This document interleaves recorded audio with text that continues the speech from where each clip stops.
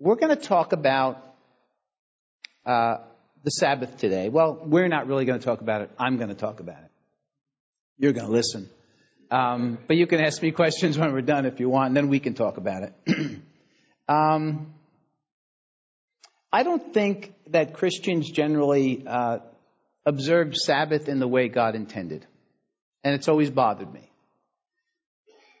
The Puritans kind of went overboard in the colonial era and even before that, and they enforced Sabbath, right? They got very legalistic about it, and they enforced it, and they locked people up and banged on doors and stuff and made sure that on Sunday, everyone that was able-bodied and not sick was in church.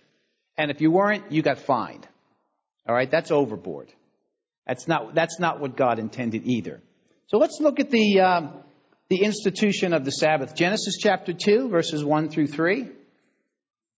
And you can go to the next slide there, Ralph. This is the first mention of Sabbath. Thus the heavens and the earth and all the host of them were finished.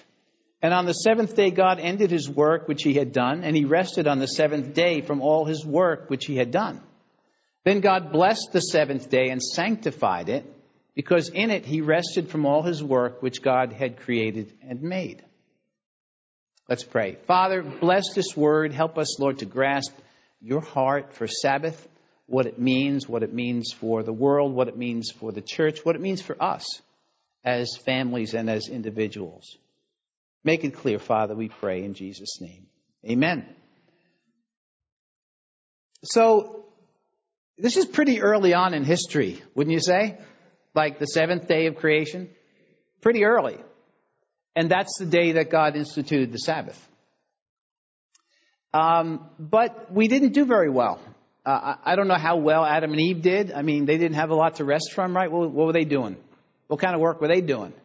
Not much. I mean, picking fruit off of trees and sleeping and resting and playing with the animals, and everything was peace, right? It was paradise. That was before sin, before death. So the Sabbath was instituted before death even came into the world. Think about that. What an important concept it is, and what a foundational concept it is. We don't really spend a lot of time thinking about it at all. I mean, we come to church on Sunday, and that's what we think the Sabbath is. But it's more than that. So after many centuries, God kind of reached his limit.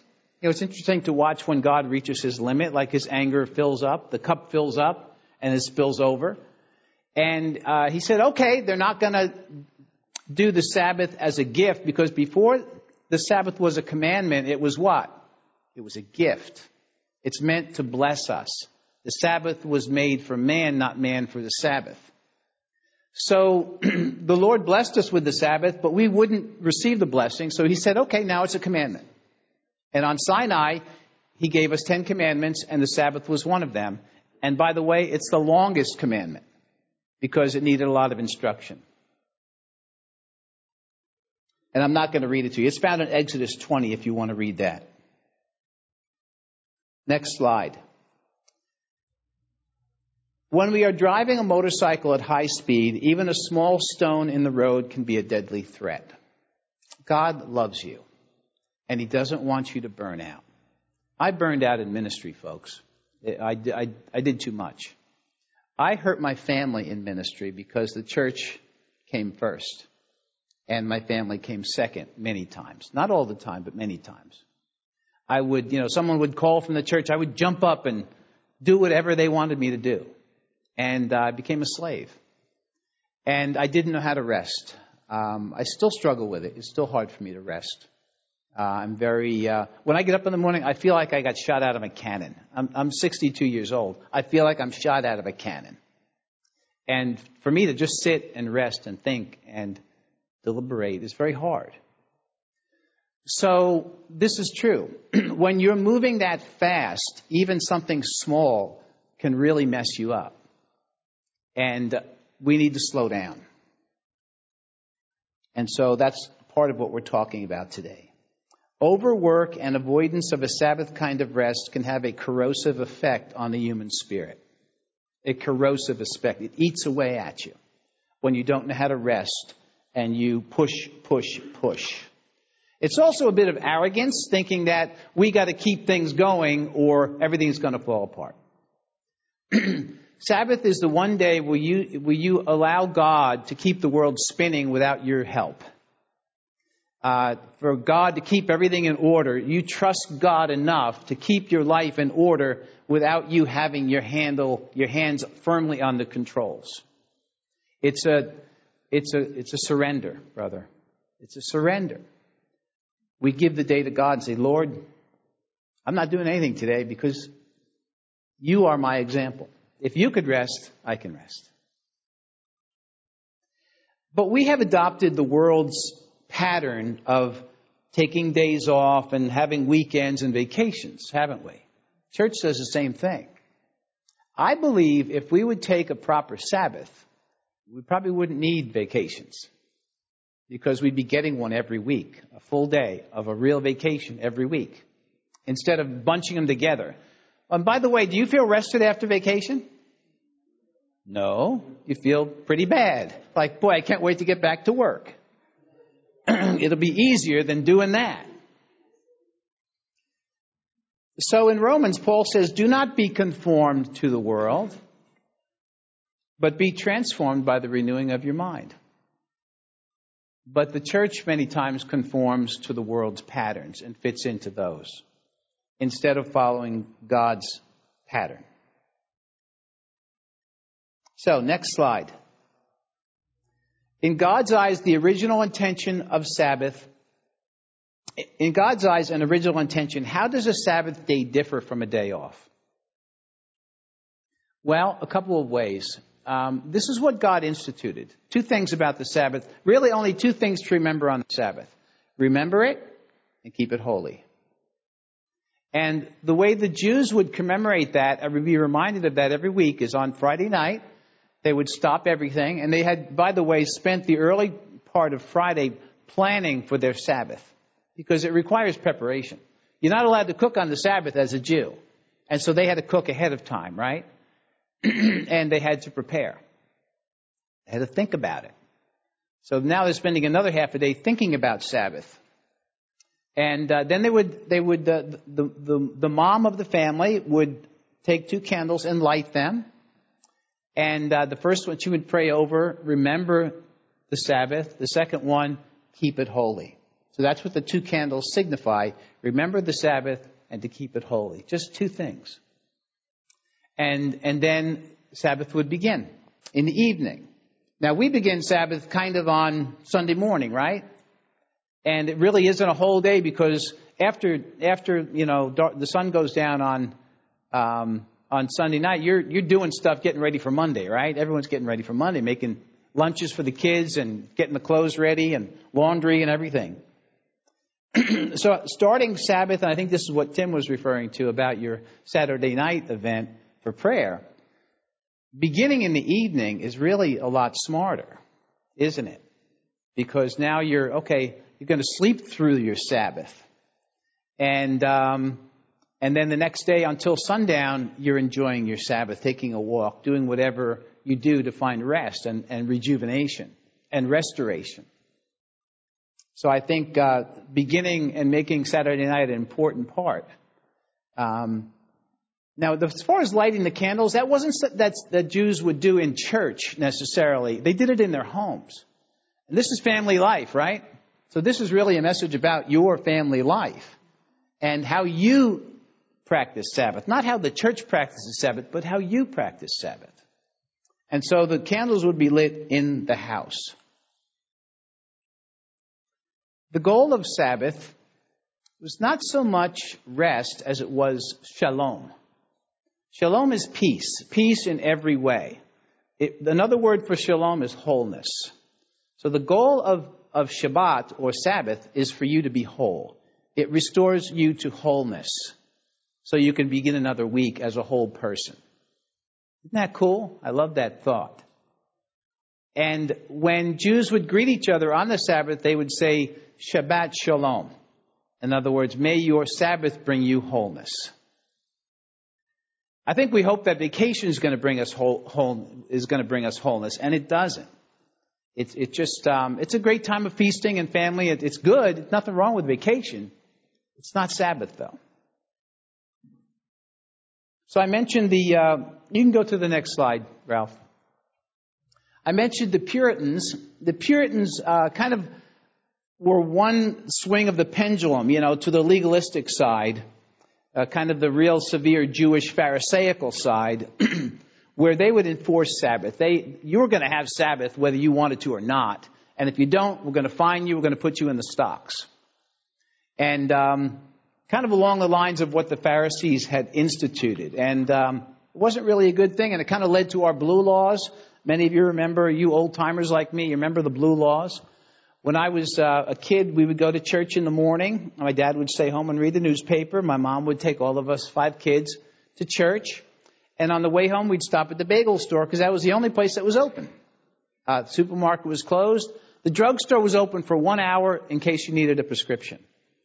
That was kind of a sacrifice. But the blue laws required that businesses be closed on Sunday.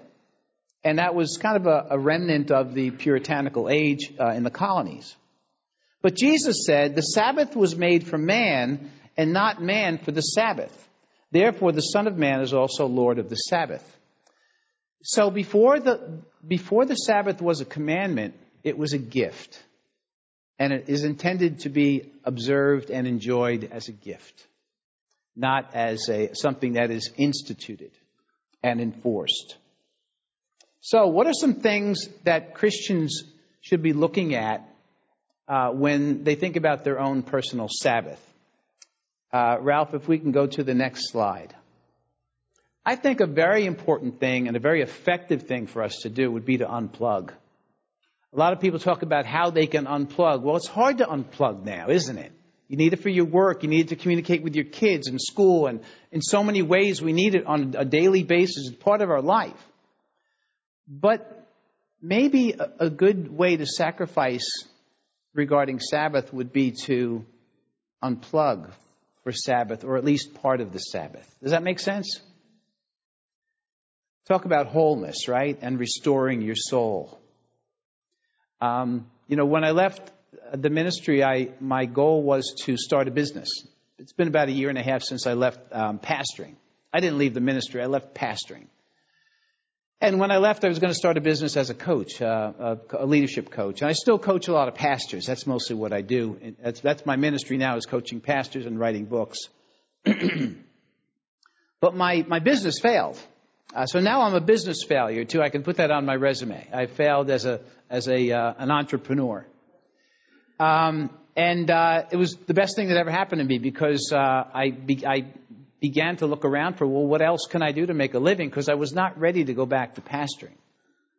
And a friend of mine offered me a position as a salesman at a mattress store. And I am now a Sleep Number salesman. So if you need a bed, you can get my number later. I'll help you out. I absolutely love it, folks. I totally love it.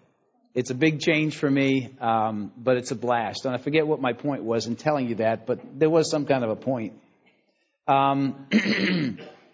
So this is one thing we can do on Sabbath, okay? Unplug. Next slide. I have another friend. He's an Orthodox Jew, and I quizzed him about Sabbath and what he does on Sabbath as an Orthodox Jew. And he said he empties his pockets, which kind of is an indication like, okay, I'm going to relinquish control. I'm not going to do anything. I'm not going to do anything that's necessary. I'm not going to buy anything. I'm not going to go anywhere. This is my day of rest. This is a day I owe to myself to be restored. Next slide. The Jewish scholars established 39 major prohibitions for Sabbath. Because they had to write it down what you could and couldn't do. They had to codify it, if you will. And it involved things like reaping and gathering and threading and tying and slaughtering and skinning and writing and curing and cutting and smoothing. All of these things were off limits. You were not allowed to do any of those things. They had come up with 1,500 ways that you could break the Sabbath. 1,500 things that you could not do on the Sabbath. I'll give you some examples. These are bizarre. If your ox fell into a ditch on the Sabbath, you could pull him out. But if you fell in, you had to stay in. You fell into the same ditch, you had to stay there on the Sabbath. That sounds pretty restful, doesn't it?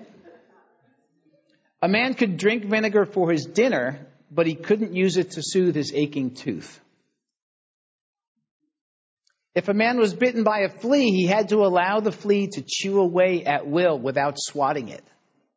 If he tried to capture it, it would be considered hunting, which was illegal. Some even suggested that the only proper way to observe the Sabbath was to lie perfectly still for 24 hours. What a joy. Jesus said of these kind of regulations that they were straining out gnats and swallowing camels. Straining out gnats, swallowing camels. That's how far they were from the heart of God and an understanding of what Sabbath and other things that God was saying. I love when Jesus says, "You have heard that it was said, but I say to you." Right? He corrected so much of what they were teaching, what they believed, because they had God's heart all wrong. And I think sometimes the church has it wrong too. And we need to reconsider. Next slide, please. So how do we rediscover the joy and renewal that is intended by Sabbath? How do we reconcile the tension between enjoying the gift and avoiding the appearance of legalism? Number one, do not impose your Sabbath on somebody else.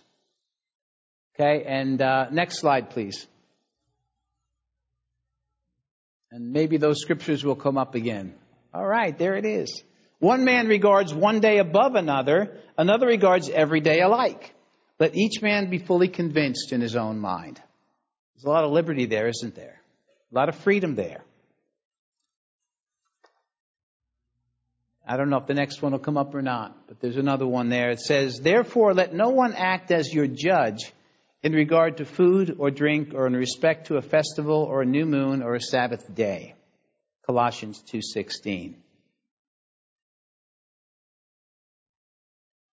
Those are some things to remember when, we may develop our own system of Sabbath that really works for us, and then you think everyone should do it your way. Just recognize there's liberty here.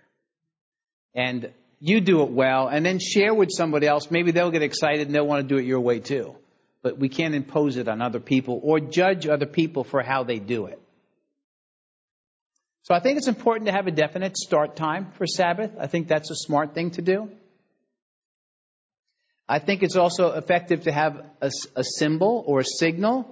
And that's why I mentioned the candles. That's something we can still do today, right? You can light 2 candles.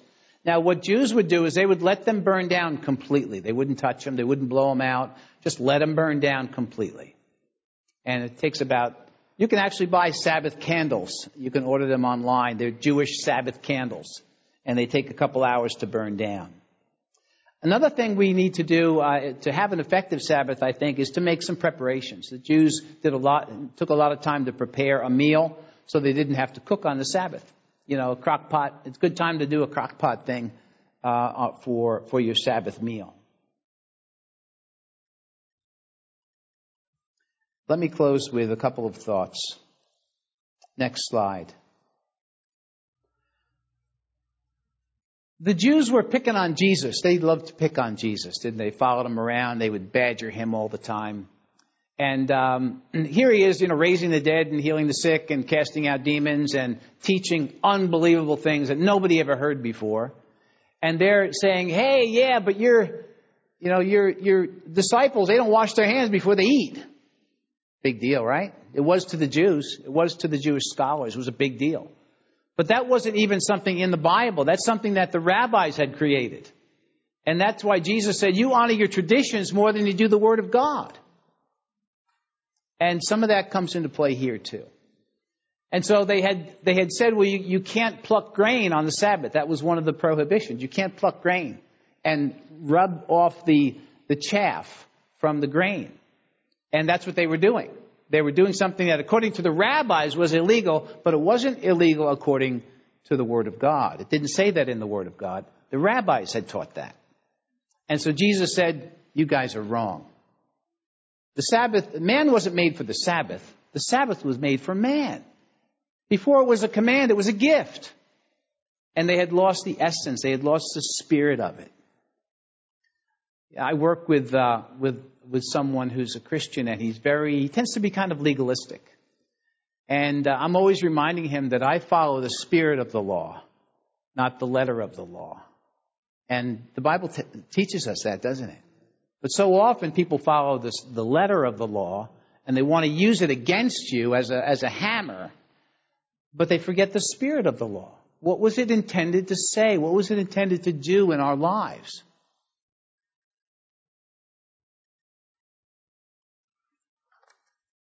Next slide, please. So think of the Sabbath this way. We spend 6 days weaving in a loom, doing our work and getting through life and creating things and making money. And that's on the left side there. And that's what we're looking at for 6 days. We're looking at this mess.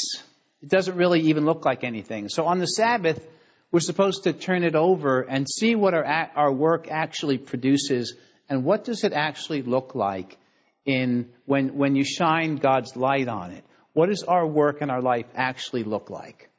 What is it producing? What's happening? Look at our children. Look at our work. Look at our relationships. Look at our house. Look around and see, okay, well, what has it produced? Is it something beautiful, or is it worse on the other side than it was on the back side? Consider what our life is producing. Take time to ruminate, to talk.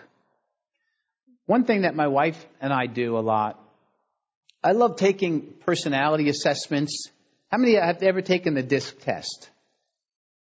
Okay, how about like a spiritual gifts test? A lot of you have probably taken spiritual gifts tests. There's Myers-Briggs is another one. Sometimes they require you to do that for work. There's another one called Strength Finders. There's the Enneagram. There's lots of these different tests. So my wife and I like to both take these tests, and then we can spend a whole day just talking about the results and how okay, you are that way because of the way God made you. Okay, not because you're just trying to irritate me. I mean, in relationships, sometimes we think the other person is just trying to irritate us, right? No, it's the way God made them. And they act that way because that's the way they're made. That's the way they think. You're not going to change that by trying to force them into some other mold. They are what they are. And I think Sabbath kind of leaves a lot of room for that kind of thing. Last slide. So this is actually your verse for the week, I believe. I think it was. Maybe it was a different one. But this is a good one. If not, it's found in Hebrews 4, verses 8 through 11. For if Joshua had given them rest, then he would not afterward have spoken of another day. There remains, therefore, a rest for the people of God. For he who has entered his rest has himself also ceased from his works, as God did from his. Let us therefore be diligent to enter that rest, lest anyone fall according to the same example of disobedience. Ultimately, Jesus is the one that gives us rest, right? And we celebrate that on Sabbath. We celebrate the rest that he gives us. Rest from our sin, rest from our striving, rest from our works, because we think we're going to get close to God because of our works. But then we realize, no, Jesus is what brings me close to God. His sacrifice brings me close to God, not what I do. What I do honors God because of what he's done for me. But that's not where my salvation lies in my good works. My salvation lies in what Christ has done for me. Let's close in prayer.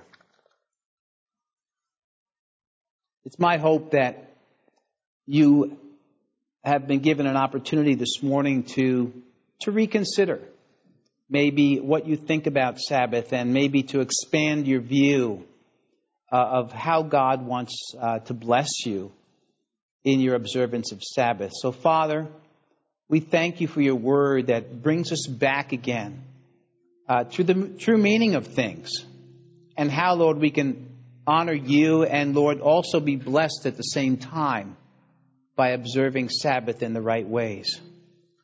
Lord, I thank you for this church and their striving for that which is pure and good and whole and holy. We pray your continued blessing, Lord, upon family life of Penns Valley and Pastor KR and his family and this whole church family. We pray that they would expand, Lord, that they would have great influence, that they would win hungry hearts to Christ, Lord, all over this valley. You're such a good God, Lord, and we thank you for this. We thank you for the law, but we thank you also, Lord, for the spirit of the law, which is really your heart. We seek today, Lord, to know your heart through your word. And, Lord, to receive the blessing of Sabbath and the wholeness that comes from its observance.